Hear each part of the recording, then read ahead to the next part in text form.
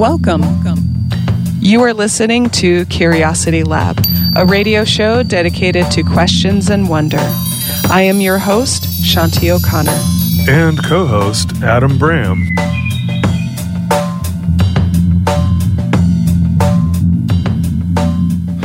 Hello, Central Oregon. This is Adam Bram. I am in the studios today. I have been out for 3 weeks, and Shanti has been so gracious to cover all the shows and has had absolutely wonderful guests this last 3 weeks. So today I'm just in the studio by myself, and I have a very special guest, and this is going to be a really fun show. And I've been really looking forward to this topic. But I know that recently we've decided to start going towards a podcast style for the other half of our show. So be sure to go to our website, kpov.org, and check out the streaming podcast. There is a podcast button right on the menu bar, and you can listen to all past shows and listen to the other half or continuous streaming of these shows. Today, I have Nick Levich. Thank you so much for coming in the studio today. Yeah, thanks for having me, Adam. Much appreciated. Yeah, so we met probably a couple times at this sauna, which is like I hope you're part of the Sauna Guru crew, which is like we always get into some really fun, interesting things there. And obviously it all started off. You probably either overheard me or we were talking about psychedelics or consciousness, aliens. You were talking about how the studio is haunted and like smudging and basically that whole side of things. Yes, that's right. Oh yes, and we could talk about that all day. Yeah, right. It's a fun ghost here, and I do have to deal with him sometimes, which I might have to get a specialist in to take it a little bit further. I don't know, but it's a fascinating story with the building here for sure.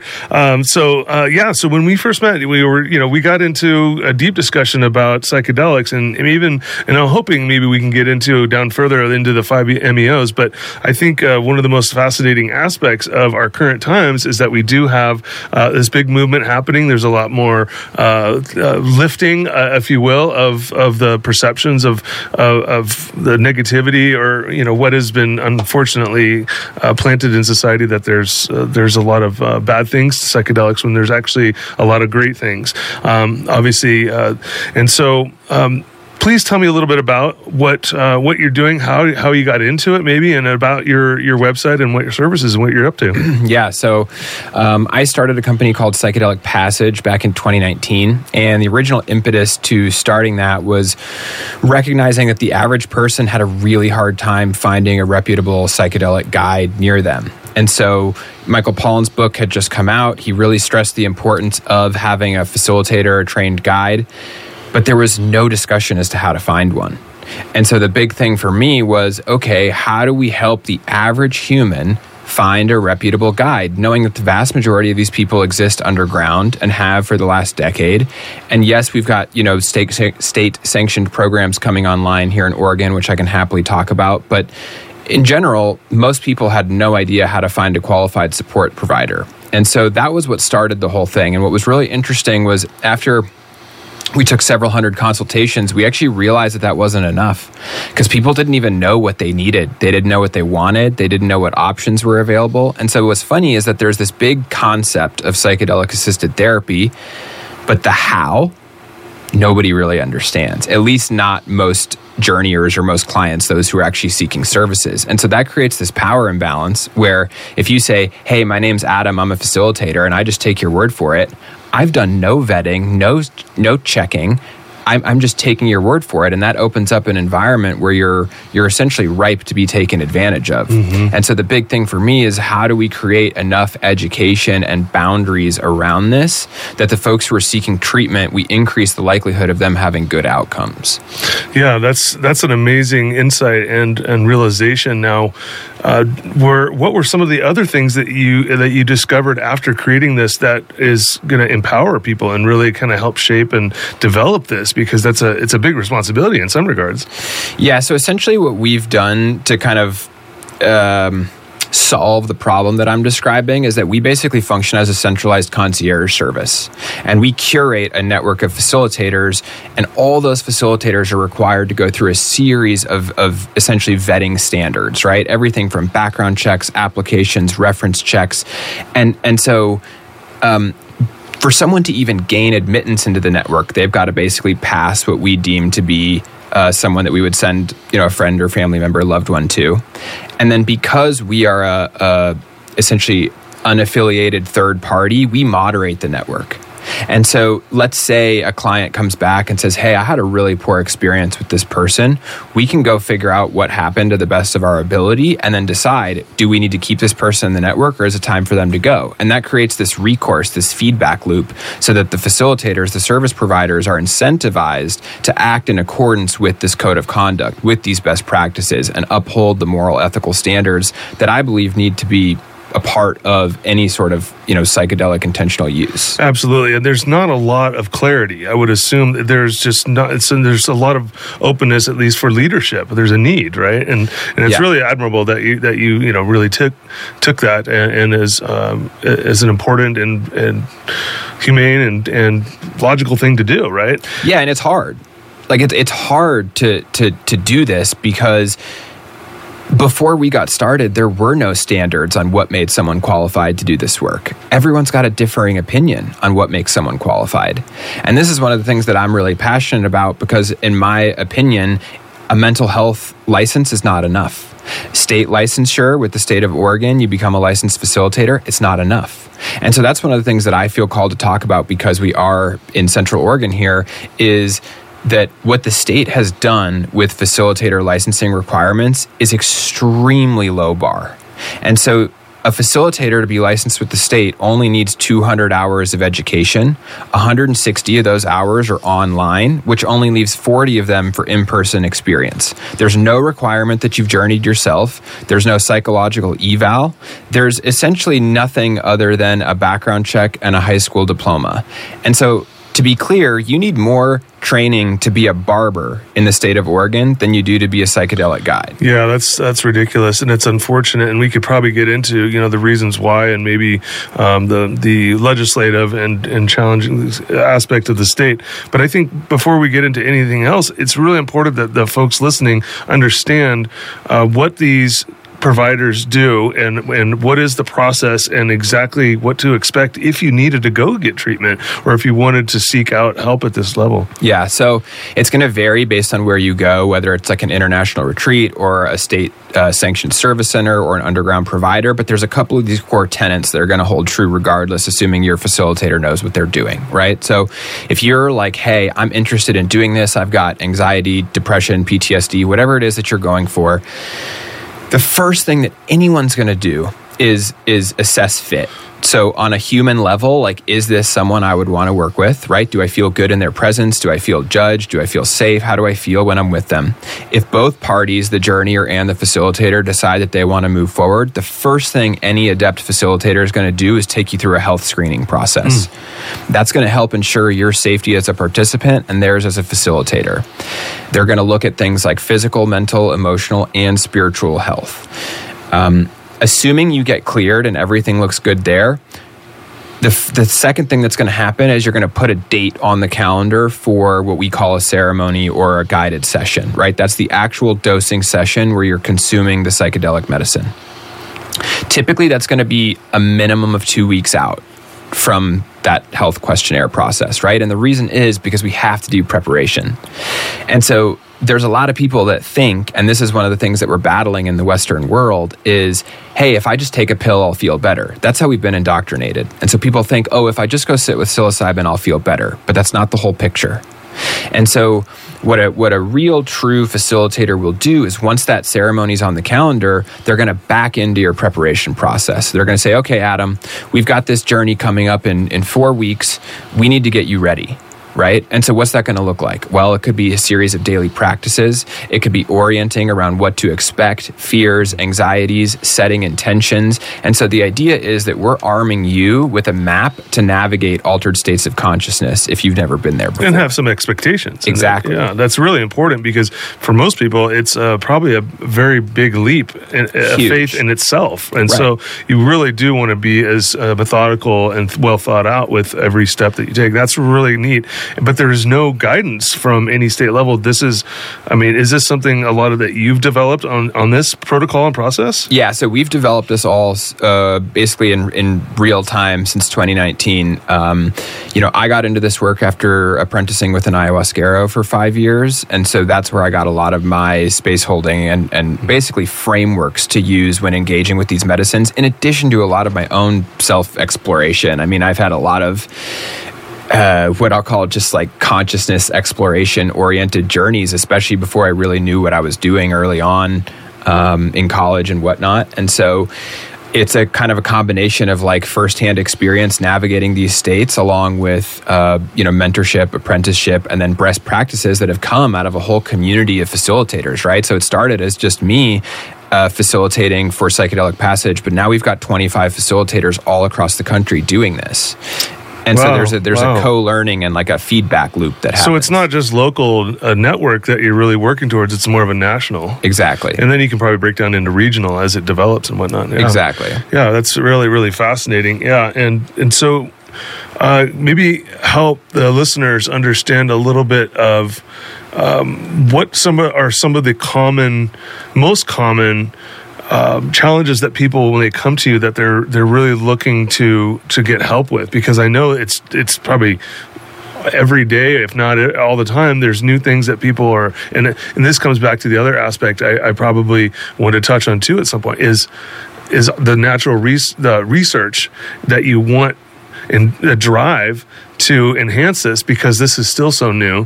But I'm just so curious on all the levels and some of the things that people tend to come in with that are the most challenging. Yeah, so the common thread that I think links almost everyone that's exploring this form of treatment or exploration, whatever you want to call it, is they feel stuck in some way. There's this feeling of stuckness, right? Like I can't get to what I want, or I know something's there, but I don't have access to it. And what's funny is that's often directly correlated to the wall that people hit in therapy, right? Because with your thinking mind, you can only get so far. For a lot of us, what's holding us back is what's just beneath the surface, right? And what that often presents as is anxiety, depression, PTSD, addiction, OCD, eating disorders, you name it. And so those tend to be the kind of diagnoses, if you will, that people come forward with. But one of the fascinating things about this work is that there's often something underlying the diagnoses. In other words, those are the symptoms. The core wound or the core issue is deeper than that, and it manifests, it results in these symptoms. Yeah, especially undiscovered or unchecked or worked on for years and years. A lot of times it can start with trauma. I truly believe that most alcohol or drug abuse stems from trauma and things that you just are avoiding. You're just trying to push back down, Totally. and you're really afraid to get into that and to understand your feelings and to touch those emotions, which are very fearful and can be very painful. And so I think that's where the next area I think it's important to go into is like, what are some of the greatest outcomes and breakthroughs that can happen? I mean, everyone's different. That's an important thing, and everybody's journey is different, and that's what's so challenging in some ways, is that this is very personal, and that you can't just necessarily say and wipe a broad brush like this is what you'll get. But I've had my own, and I've had breakthroughs, and I really thank you for highlighting it's a consciousness journey, is understanding the self, understanding a deeper meaning of life, of the self, and our connection, why we're here, what we're doing. But there's so much deeper and things that are uncovered, especially with psilocybin, that I find so fascinating. And maybe touch on some of those that you've discovered and that you really feel that people are getting that we can all kind of think about. That is a fascinating aspect. Yeah, so you hit the nail on the head. It's going to be different for everyone. What I always tell folks is like, you get what you want, you get what you need, not what you want, right? And so you've experienced this if you've journeyed with natural psychedelics. There's an element of intelligence there, and it sounds so cheesy, but like when you take the medicine, it goes into your body, it scans you, and it says, okay, this is where we're going today, right? And it's going to be totally unique to you and your own life circumstances. And so I would say that there are these themes that emerge, right? So you never know what you're going to get, right? But there are certain themes. So some of those include like experiences of divinity, experiences of oneness, the ability to actually harbor and feel love for yourself, the ability to forgive, let go, a sense of discovery of what has been repressed or suppressed. Like I always tell folks, if you're not prepared to look under the hood, this probably isn't a good modality for you.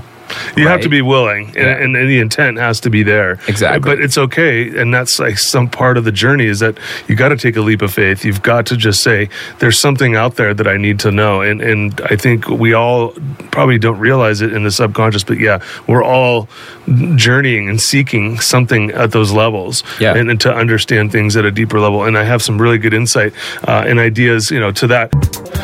Estray and Dub, and Vitamin Dub is the name of the track. It's one of my favorites. I found him in the organic house section of Beatport, is where I get a lot of my music, and so I just felt like today was a good day to do the dub.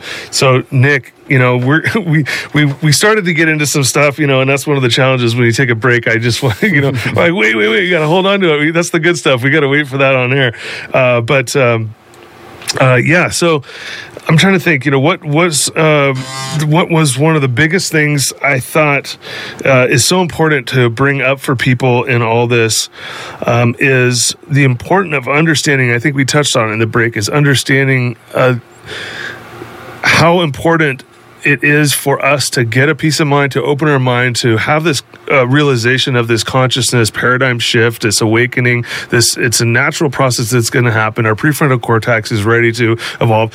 And I think this is the segue I want to get into, and this is what's so fascinating about Terence McKenna and his brother and the stoned ape theory. For people who don't know, it's the theory that the pre-Homo habilis in Neanderthal era, not Neanderthal, but this is well before them, were following the herds of cattle, and they were eating the mushrooms off of the cow patties, and they were having a spiritual experience in a way, right? It was very powerful. Well, and then the idea is that basically, like, potentially that's how language started, right? It was like a series of mumbles and finding a way to communicate with that newfound sense. Yeah, we took a leap, essentially, because we were able to dive into it. And I think that's where it's so fascinating that we are naturally evolutionary, whatever. If you believe in God, God built us to have receptors for this. There's a reason why we're supposed to experience this.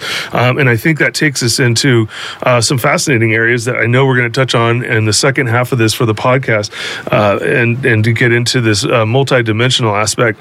But I think while we're here, I think it's really important that maybe you could touch on and highlight a little bit more of like what we just talked about, is this personal experience about how it is this oneness and unification aspect of how we're awakening, and that this is so important. Not just the psychedelic and the psilocybin, but this and how that ties into society and what we need right now. As we were talking, things are going to get stranger, things are going to get harder. Yeah. So I think one of the central things that connects folks who are feeling depressed or stuck in life is that there's a lack of connection. They don't feel connected to themselves. They don't feel connected to others. They don't feel connected to the world, the universe, whatever you want to call it. And that creates this feeling of being isolated. And we are social creatures. We're designed, deep down, we all crave connection. And if we don't have that, our body shows that, right? In the form of depression, anxiety, whatever it is. And so it's amazing because we've had all sorts of clients come through and work with facilitators in our network, right? So like quantum physicists who their entire idea of quantum physics was rooted in a lab, no direct experience, right? And then they go and have the direct experience of there being more than meets now the it's eye. Real quantum physics. And then they're like, oh shit, like I got to go back to the lab, right? And revise some of this. And then same thing goes with, like atheist judges who have spent their whole life, wearing a robe and have no concept of God, religion, spirituality, any of it. They go through a journey and they're like, I might need to like adapt my worldview a little bit. And so we see this, and it's not guaranteed. Everyone's entitled to their own belief system. I'm not here to impress anything on anyone, but I think it's interesting that with something like psilocybin, there are these themes that emerge. Like, oh, I'm going to show you this. I'm going to show you this. What you do with that is totally up to you. Yeah, because it is, and I believe that fungus is one of the first living organisms, and quite possibly one of the last, at least in our neighborhood in this galaxy. But that it has a level of consciousness that we don't quite understand. I mean, obviously the microbiome under the soil and the network, the avatar kind of world. And all that. We know that it helps trees communicate, share resources. I mean, I think about fungi as like the nature's internet. Absolutely, yeah. It's a network that's in the physical, but that it can also tap into the 0-point energy field, which I believe is probably where consciousness and the dark matter, dark energy kind of resides. So it's a network that can tap into these other networks, which is super fascinating, right? And that's where you can really get into some interesting topics, because this is the kind of stuff, to me, I mean, after I had a kind of a Kundalini awakening, and it wasn't with any psychedelics, although I have experimented with lots in the past, it was actually my realization that consciousness is all, right, and that there is something more to this mind and this reality and this awareness of awareness, and so I'm guessing you've probably had some pretty deep insight with some of the research and experience that you've had as far as the psychedelic substance allowing for a deeper sense of self and deeper sense of purpose or of understanding. Can you talk a little bit more about how you feel that opens up to possibly even more inner dialogue to help heal or to have realization? Yeah, I mean, I think a lack of direction as a human is a very challenging place to be, right? Like, what is your mission? What's your sense of purpose in the world? What are you here to contribute, to give back? I mean, we all have a unique gift. We're all one of one, right? Snowflake style. And the question is, like, what are you here for? And I think when we don't have a clear answer to that question, we lack a sense of belonging, we lack a sense of purpose, we lack a sense of why. And so those are the things that I think are really hard for people to navigate, and that's another one of those sources that can lead to these symptoms of addiction, depression, anxiety, whatever it is. And so the cool thing to me about psychedelics in that capacity is they turn off or turn down our defense mechanisms, right? So our ego, our sense of protection, our sense of what if this fails, if all that is out the window, even just temporarily, what is it that your heart wants? What deep down, what does your soul crave? And if you can get access to that, obviously you have to do something with it when you come back to reality, so to speak, but getting access to that is so powerful because it is the truth. It's your own truth. You're getting it from within. And I think that's the cool part about working with psychedelics is nobody's jamming the answer down your throat. You're discovering from within. It's your own inner healer that takes over. Yeah, and that is a revolutionary process, and we've been probably needing that for many, many generations, and there's probably a reason, there's an absolute reason why it has been considered a Schedule 1, because I think the powers that be, whatever you want to say, governments or the big brothers in charge. I mean, even just institutions, like they're they're afraid of people. I mean, I would say, not to get too conspiracy theory about it, but I think, the biggest liability to the government is awakened people, because then we would question, authority or everything, right? Yeah. And so, but it is refreshing to think, that fortunately, like, I think, right, is it Oregon was the first to... Yeah, Oregon was the first to decriminalize all... the vast majority of drugs, but side by side along that, they essentially provided for state-sanctioned psilocybin-assisted therapy through licensed service centers. And so we are the absolute first state that's going to have state-sanctioned access to treatment when it comes to psilocybin. Yeah, and so we're going to start with that in the second half, and I hope everybody can go and listen. I think we'll have it uploaded tomorrow about the same time. We'll have this first half, and we'll have a second half for the the podcast on kpov.org under the podcast section. But I also, before we go, for all the listeners who can only tap in on air, Nick has the Psychedelic Passage website. But is there other ways people can get a hold of you, or would you like to drive them to the website? How would you like to leave some of the listeners with how they can find you and get help? Yeah, so you can go to www.psychedelicpassage.com. You can email. You can also book a consultation from there. We're on all social media channels, and then you can also find me, Nicholas Levich, on social media channels, and reach out to me directly if you wish. And which social media? That would be LinkedIn, Facebook, LinkedIn, Facebook, and Instagram. Perfect. Yep. Awesome. Yep. And and I would assume when you have people go to the Psychedelic Passage to fill out the form, contact if you want to find out more information. Is there resources on the website? So many resources. So we have a podcast that we put out weekly. You can find that on Spotify and Apple Podcasts. And then we also put out a new blog article like every other day. And this is all unbiased, scientific research and anecdotal based blog content. So all that's available for free on our site. Yeah, that's fantastic. It's really admirable and honorable that you did this and you're doing this and that you're helping, because there are a lot of people that are really interested in it. I have a close friend who is in the gray market kind of thing, and it's so fascinating, certain generations of how they're just blown away, and they're finally feeling like they have some clarity and they have some support, and we're lifting that stigma. So, okay, and we're back. This is Curiosity Lab, and I have Nick Levich with me with psychedelicpassage.com, and we touched on some really, really fascinating aspects of psychedelic treatment to, some of the history of it, and it's going to be really important that we kind of dive into a little bit more understanding of, I suppose, a real true deep understanding of our purpose and how this is a journey that is part of the human condition and human process. It is really, really a powerful thing. Off the top of your head, what were maybe a few things that we weren't able to touch on live on air that you'd like to touch on as we jump into the podcast half here? Yeah, so I think we did a good job of talking about what happens before the actual dosing or treatment session, but we didn't really talk a lot about what happens afterwards. And that's a process that we call integration. And so to me, integration is defined as, what do we do with the insights, realizations, downloads, messages, whatever we got during the journey?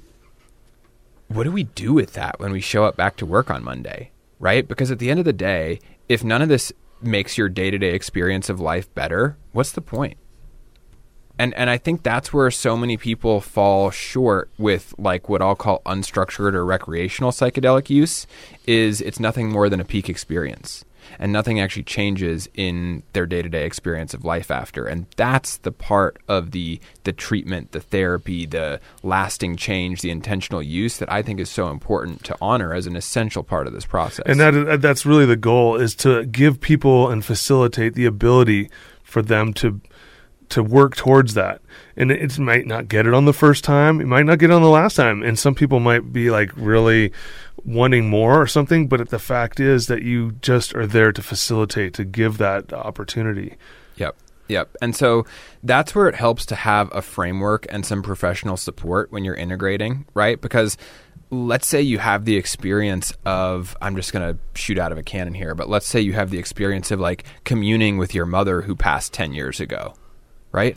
Mm-hmm. Like, how do you explain that to somebody, right? These are experiences that transcend the mind. They transcend human language. They transcend what we generally accept to be human. And so what do you do with this, right? It's like, for most people, it's one of the most profound experiences of their life, second to marriage and childbirth. And unless you've been through it yourself, very few people understand what you actually just went through. Do you have similar experiences with near death that psilocybin can tap into? Because I want to get into the 5-MeOs, but this is a great segue, right? I mean, like, there are commonalities. So, for sure. So I actually was on a retreat with a military veteran who had a near-death experience due to a mine overseas. And what was so fascinating to me was what he described in that in-between place, right in between life and death, is very analogous to experiences that I've had on psychedelics, whether it's psilocybin, ayahuasca, DMT, whatever. But it's no longer a coincidence or surprising to me that what we're really doing when we go into these larger dose intentional psychedelic experiences is very much a death and rebirth process. Mm-hmm. And it mimics what happens when we have a near-death experience. And to me, when you think about the outcomes of someone who gets in a near-fatal car accident and turns their whole life around, it's the same mechanism that you experience when you go have a chance to die before you die with a psychedelic experience. And then you have this opportunity to turn your life around. Why? Because of this newfound perspective, this newfound awareness. And you really start to reframe how you relate to the world around you. And I think that's what starts to change behavior. Yeah, absolutely. And I guess my mind wants to go towards understanding, this in between, but it actually really is so important that we really delve into this experience of this near death, where it's this rebirth that is already baked in naturally in our bodies, that we have this capability. That some of the breakthroughs, I would assume, for some, is realizing that that death, once you've broken through, that you're not really going to die, that there's something even greater and bigger going on. And that's why you see these medicines, these psychedelic medicines, being used for palliative care, and essentially those who have terminal diagnoses, whether it's cancer or something else, because death anxiety is a real thing. And if you can come to terms with what death is and how that impacts you, it allows you to depart this earth so much more gracefully. Yeah. And I can't even think of something bigger as a gift that you can do to somebody who's been suffering, and to give them a peace of mind, to give them a glimpse of something bigger than themselves, to help them connect. Because really, in the end, that's what they might be most fearful of, is that they won't have connection. Or, what are some of the fears, the biggest fears when people are dying, right? Isn't it like losing, their money, or, their family, or losing their ego? Yeah. I mean, I think, chances are anyone that's truly contemplated death has asked themselves the question of like, well, where do we go from here, if anywhere? Like, does it fade to black? Does what happens? And I think anyone that's had a deeper journey like this on psychedelics can generally say that no, like you leave your body, but your essence continues on somewhere. How to describe that and put it into words, I think is incredibly challenging. But the fact of the matter is, like, I don't think it's surprising that many people with all different substances, all different backgrounds, all different ages, demographics, whatever, have all had this experience of dissolving into what is often only described as oneness. Mm-hmm. Mm-hmm. And so that's the soul level dynamic that I think exists when we discard our garment, our body. Mm-hmm. Yeah, it's like lifting the veil, right? And the Buddhists have talked about this in between, the bardo, right, in these stages.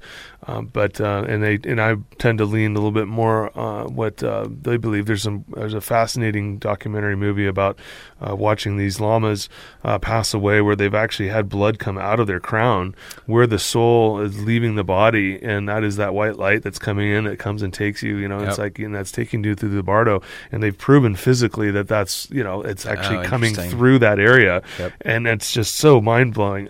But that there is this in between. I read this really interesting book too. It's called The In Between, and it's a gentleman who crashed his Cessna plane. He's trapped out there, and he felt like he was in the in between for months, and he was only for a few days, and then went into the hospital in a coma, whatever. And but he felt like he was in there for months, and it was just like this altered dimensional world of place, which is kind of this. this is Bardo, I suppose, where you're going to witness probably what you're supposed to witness. Right. Right. And it was dark in places, and it was a journey for him to understand and recognize that there's something more going on. But that's where it's like, the psilocybin can get you to a certain point. When I did ayahuasca, I worked with shamans, and it was really fascinating. And this is in Iquitos in Peru, and deep in the Amazon jungle. And these are very authentic. This is like the core of where it all originated, right? And it's very, very potent, very powerful spiritual people and culture. But they talked about how, and they do the San Pedro experience as well, usually at the end of a lot of these, multi-week or multi-ayahuasca treatments. And they talk about, this cactus is more like the mescaline, and it has its own very unique spiritual journey. But they talk about how the psilocybin is so powerful for especially the people who are just wanting to dip their toes in there, because the 5-MeOs, you start to get into that, or the heavy mescaline, which, boy, I mean, I took, it's like taking 20 hits of that for 14 hours. It was way, way crazy. And that's not for the faint of heart. No. I mean, this is quite the journey, right? But the great thing for psilocybin is dipping your toes in it. But where does the psychedelic experience of getting to a certain point, and this is where I'm just curious on your insight on it, to where the 5-MeOs can kind of pick up and take you on? And maybe you can explain a little bit more about your understanding of 5-MeOs and how that's activated in our DMT cellular energy. Yeah, so my personal perspective on this is that there gets to be a point where psychedelics and spirituality are inextricably linked. In other words, I don't know another framework aside from spirituality that allows you to hold it all. The bucket of psychedelics. Right, Uh-huh. right. And so the nice thing is with psilocybin, to a totally uninitiated novice first-time journeyer, they don't have to have any relationship with spirituality to hold it. Like we can give you a framework, a tool, a vocabulary set to hold it, right? But the further we get towards ayahuasca, DMT, 5-MeO DMT, which tend to be more immersive experiences, it is challenging to hold those without some, what I'll call, lens of non-duality. Mm-hmm.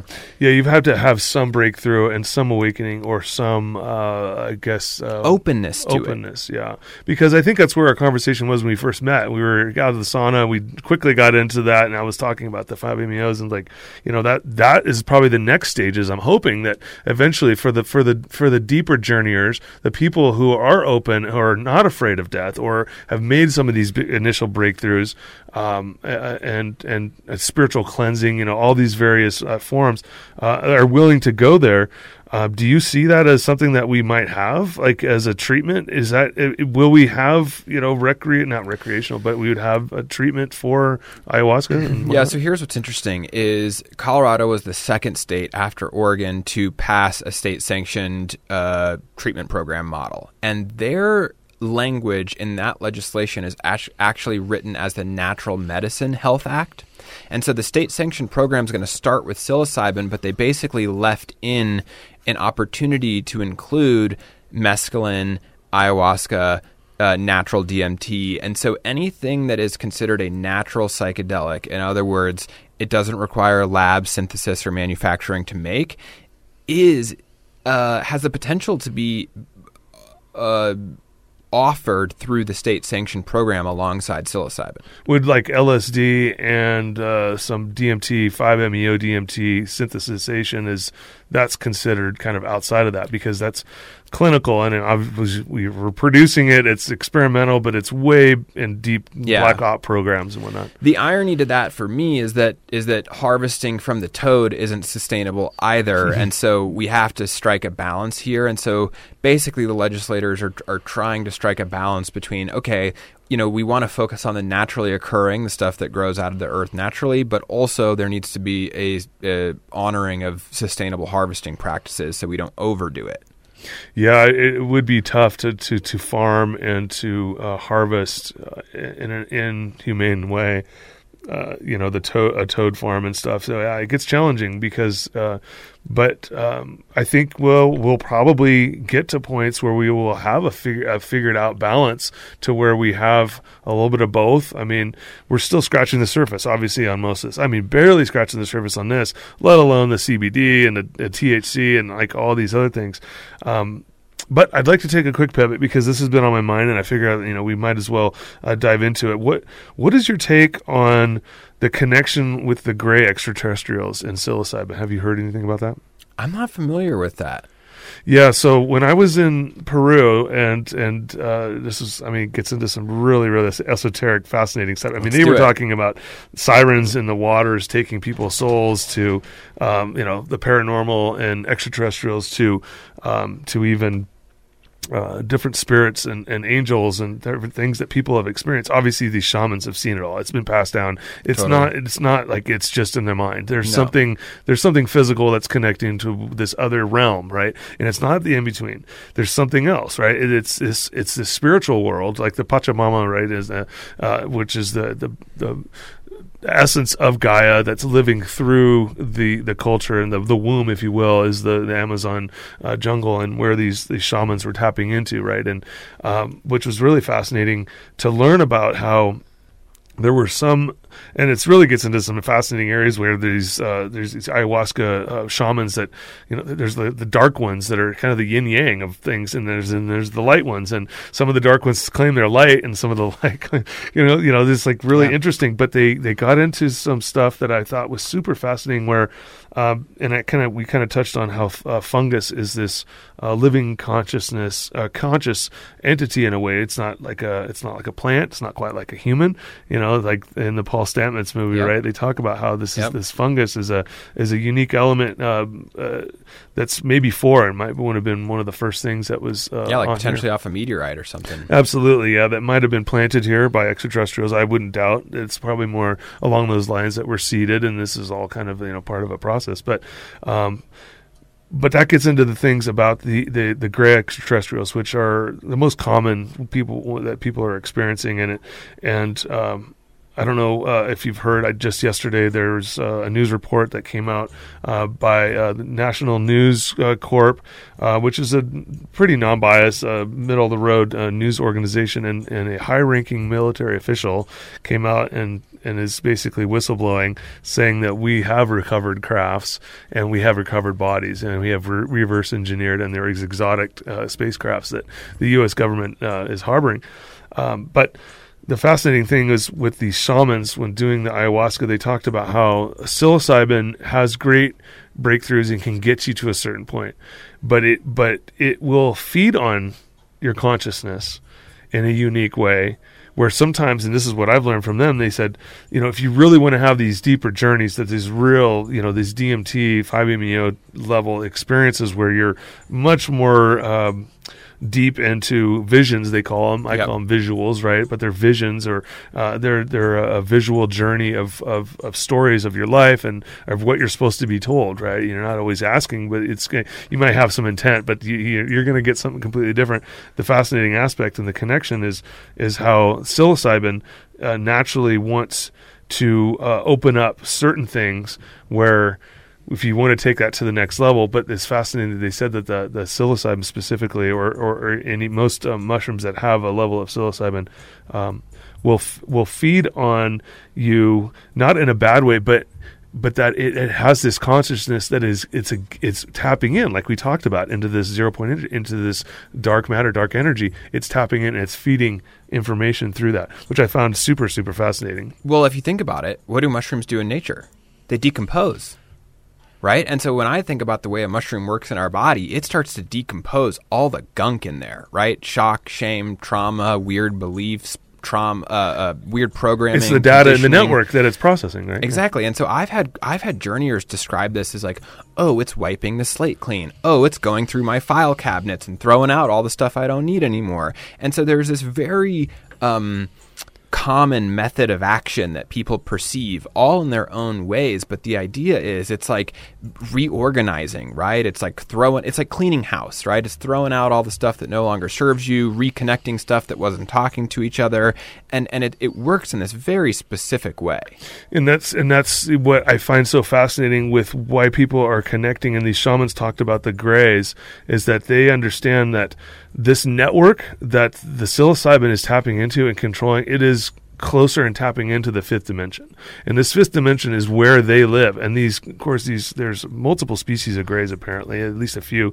And they actually happen to be, probably more, they're silicon based, but they're probably, it could be even us in the future, but they're like an android hybrid, organic being, right? And no emotion maybe, but that's what's drawing them. And it's so fascinating to them, is because when people are doing this, they're tapping in, and they've had experiences with people doing them in ceremonies where they're having either visions, or they've had some this is that network, and they live in those realms. So I find it super fascinating that we potentially, when we start doing getting into the DMTs, you're bypassing that fifth and you're going into even deeper stuff, which is where the celestial beings are, and and I've had some guests on April a couple months ago, and she talked about all this, which is, I have close relatives and people that are close to me that focus on all this, and this is really super fascinating stuff.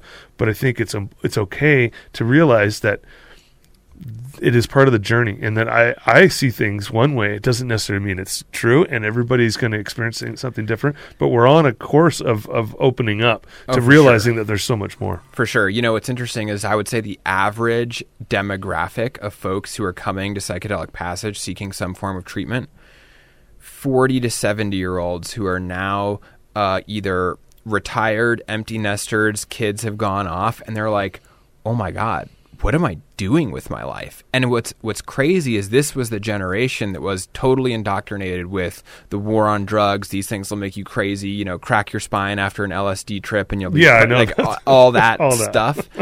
And what's crazy is they're coming around to the fact now of like, oh, maybe I don't have it all figured out. Maybe I'm not as happy as I thought. Maybe I don't have a lot of direction in my life.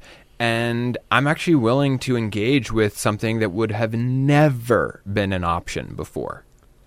And so I think we are all, I hate the word waking up, but I think we are all understanding that there may be more than meets the eye, and there may be other ways to heal, alternative forms of growth, development, evolution, healing.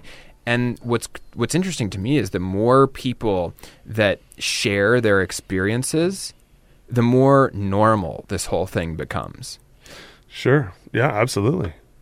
Yeah, and that is probably one of the more fascinating things, is because that is a reflection of our natural evolution. It's like things change, right? Yep. I mean, that's the one constant, right? But that we are shifting into this new era and this new time of understanding more of the why. Because I find like one commonality when you read entrepreneurial startup books to philosophy, all these things, there's still this center area of this question of why, right? And I've had some very, very deep questions, and I keep going to being like, well, if you're going to ask a question, I mean, that's ultimately, you have to have the ultimate question, right? The Hitchhiker's Guide to the Galaxy does a funny rendition of it, but it is very true. It's like, how do you really know until you ask the ultimate question and the why? And that's why we tend to want to, when we are lost or when we're stuck and we have these breakthroughs, it's like we were really seeking the why. Yeah. Like, why are we here? Yeah, why? Why are we human? Why am I aware? Whatever. Yeah, because I think, what's the other thing that I see a lot of is people want happiness, right? Like, people want to be happy. And I'm thinking, wait a second here. If you're happy all the time, we've got a term for that. It's called manic, right? And so that's not the goal, in my opinion. My whole thing is like, can we arrive at a place of inner peace? Yeah, because happiness is not an end result. You can't be happy all the time, right? I think about like us as humans is like we have this full human range of emotion.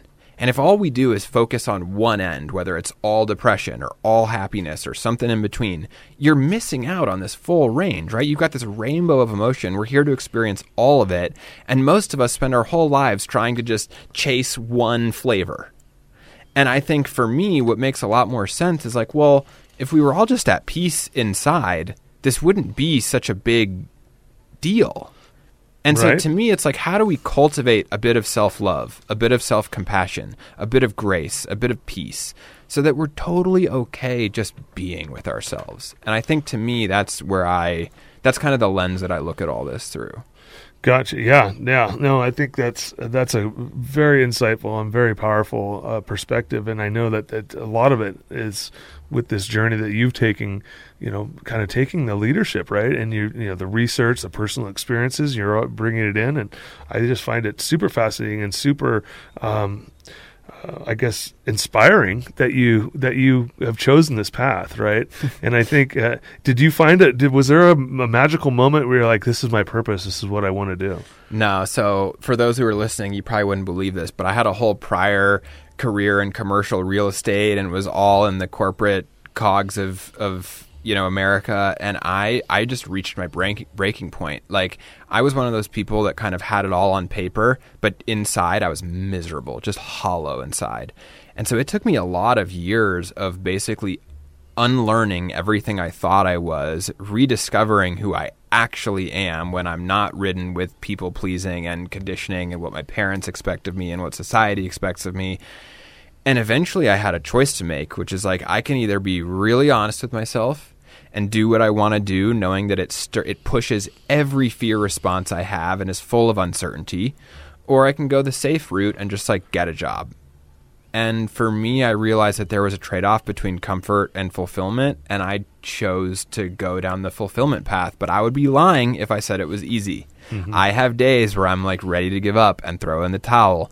But I always somehow, some way find the resolve to just like keep going.